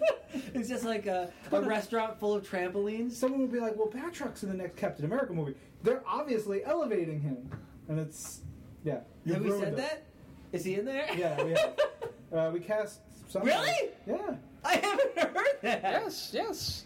What? Batroc is a big part of Captain America the Winter Soldier, the film coming to theaters in April. 2014. That is insane. It's pretty great. That's insane. I'll tell you about it. The shark has been jumped, perhaps. No, it hasn't. It's going to be great. No, the shark, when Batroc is the shark jumps you. Oh! All right? That was really well played, Tom Reward. I don't like to compliment you, but I had to there. I'm trying to get back to this question. Raph, no, there are no plans that we have any information on. If or when something like that happens, we'll talk about it on Marvel.com and social. And believe me, as someone who loves going to the theme parks, I will be all over that. Yeah, if something like that was happening, Lounge. they would clearly have to send us out there Yes. to Batroc report Sleep on Lounge. it appropriately. Exactly. Bunch coming up from Robert Nolan. He says, in This Week in Marvel 98, didn't someone want to know if Reed had ever been scared?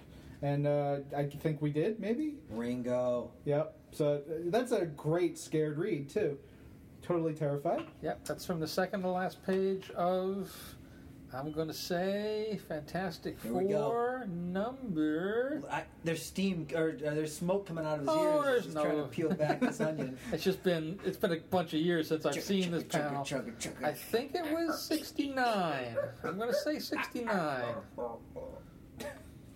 I have no way to verify it.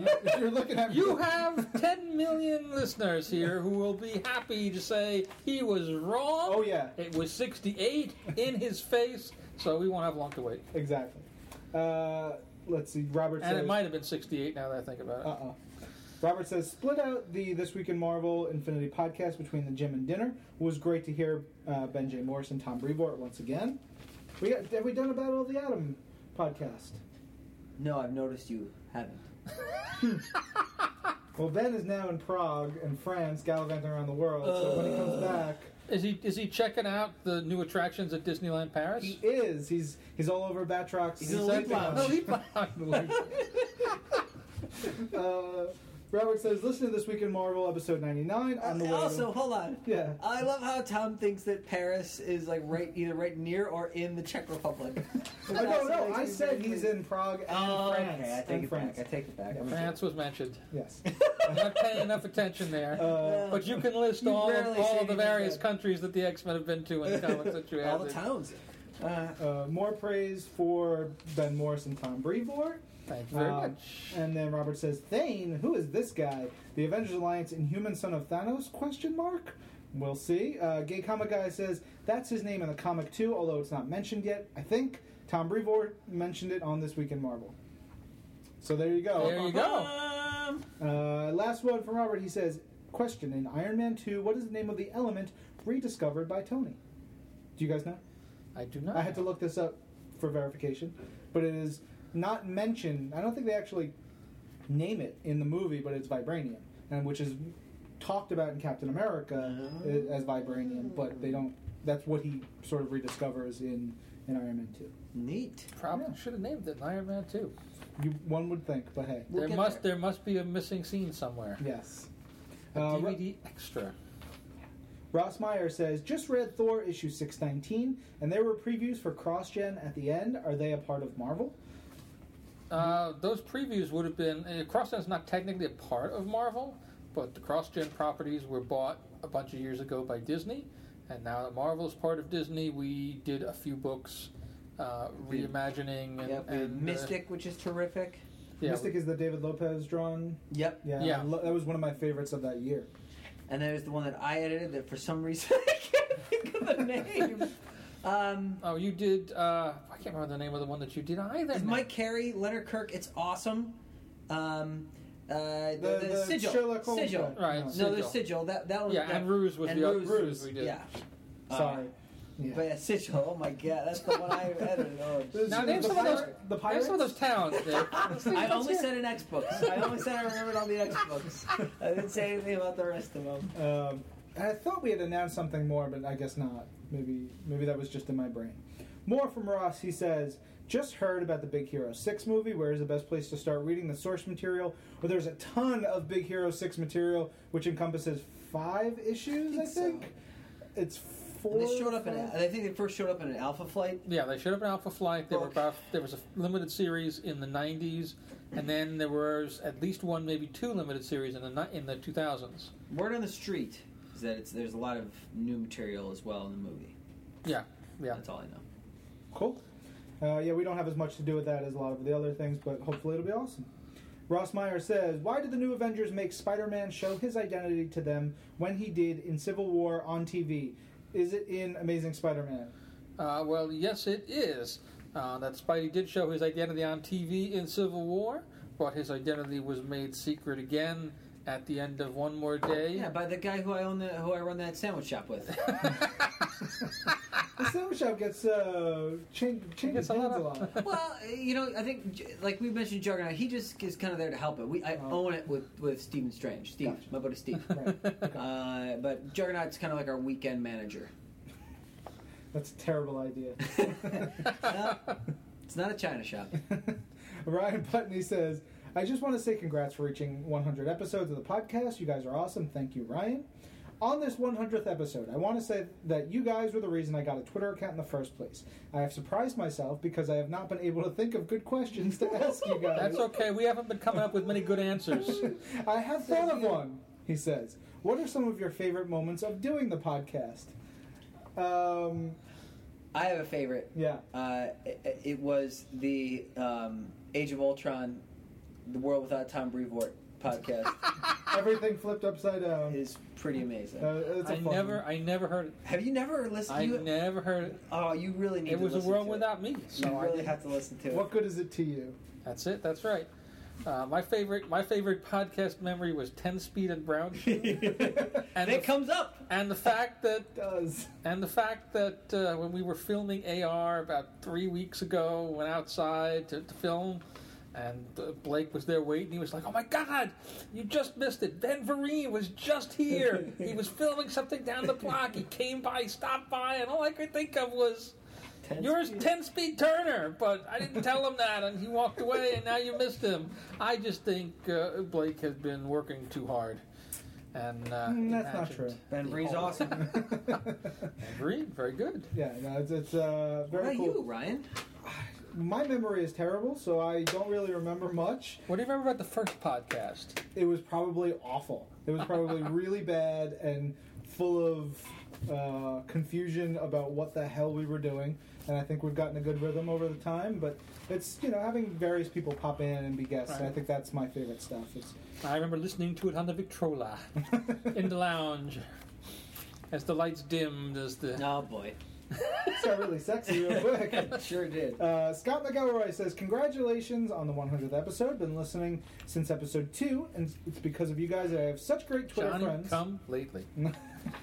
Twitter friends including Dirty Lash, Lex Pendragon, Ref Gemlin, Wolf926, Johnny Tempulse, Goonhild Skilled, Cassius335, HWView, Wasco, X-Force Josh, and Gay Comic Guy. Here's to 100 more episodes, Excelsior and Penultimate, which is great. Penultimate is one of our trigger words on the show, and last night we were recording with Christopher Daniels, and he used it without any knowledge that it was like the word that we've used for the last 2 years, and it was wonderful. It was Do you scream? What are you doing? It said. We just say, "Oh, penultimate, yay!" You guys can't see the look that Nick gave me, but it was great. So disappointing. I know, that was the point. Simon Williams, who I always like getting questions from because he always throws out a bunch of good ones. Simon says, "Whatever happened to Millie the model?" Boy, I can answer this, but probably not in a PG environment. So, I don't know what that means. Speak in code. Speak in code, then, please. I think Speak in metaphor. I think I'm going to let it pass. Was it with the Son of Satan and I think stuff it's like that? No, that's Patsy Walker. Okay, that's what I thought, but I wasn't sure if she did too. Now we need to have like a restricted, explicit podcast. Yeah, we'll put it behind a paywall. Make sure Really, the Model Max. Yeah. Let's get that going. There you go. Didn't Dave Sim do that? Well, Simon, to answer your question, we don't know, or we can't say. More from Simon. He says, "Who came up with the phrase Marvel Your Universe?" We were using that before I got hired in 2006. Yeah, I don't know, but I'm going to associate it with John Doak. Yeah. Because Correct. John was always the one who would say Marvel Your Universe. He was the voice of it. I think it was one of those things that we kind of were trying to bat around a phrase in a room. Something in the back of my head makes me think between Dokes and John Dokes and Joe Q. Like there's something very Joe Q to it about me, but I could be wrong. We'll have to ask him. Yeah. And finally, he says, "Where are Scar and Lyra?" Looking for Millie the model. Well, that's a great answer to that question. Thanks, Tom. We got nothing for you, They Simon. are looking for Millie the model. They're in line at the sandwich shop. We aren't serving their numbers yet. This whole episode is going around in circles. It's wonderful. Squirrel Boy says, "Congrats on episode 100. I hope Axel Alonso Marv got you a cake." No, we had cupcakes. And finally, Squirrel Boy says, "We want Blake Garris to be comical with the Twitter questions and answers. Take that how you want to. No more Blake Garris. Ban." Somebody is out there campaigning. Yeah, it's Blake. This is a bit suspicious. Yeah. Last bunch of questions from the Tech Lord. Lex Pendragon says, "Secret Avengers. Agent Morse? Ben, are you holding out on us?" No, Agent Morse is Bobby Morse. Mockingbird. Very good. Nick it was just like a deer in headlights. No, I can vaguely remember that.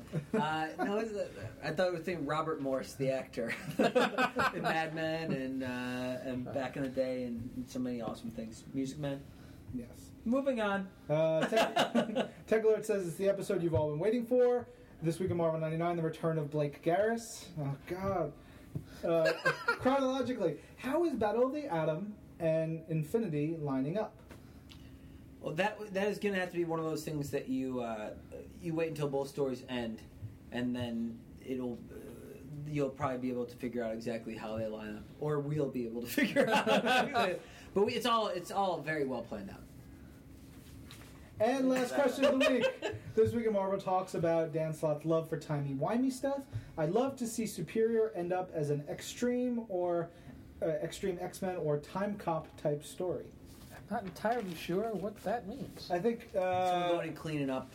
Yeah, running around time and being space. Kind of like Hulk was the agent of time. Just now, okay. So they would rather that Doc Ock Spidey be doing that and be somewhere else and not here. Shouting at people to get off his lawn, probably. He's real curmudgeon-y. Yes. All right, that is the end of episode 100. Holy Moses! Thank you, gentlemen. It was a pleasure. It feels like it's only been 82. Yeah. Well, you've probably been on 82 episodes with all our halves and stuff. It's been a lot of fun. Thank you so much. Thanks, everybody, for listening. We'll be back with 101 next week. You guys want to head to the Leap Lounge? Let's go to the Leap Lounge. Leap Lounge. This is Marvel, your universe.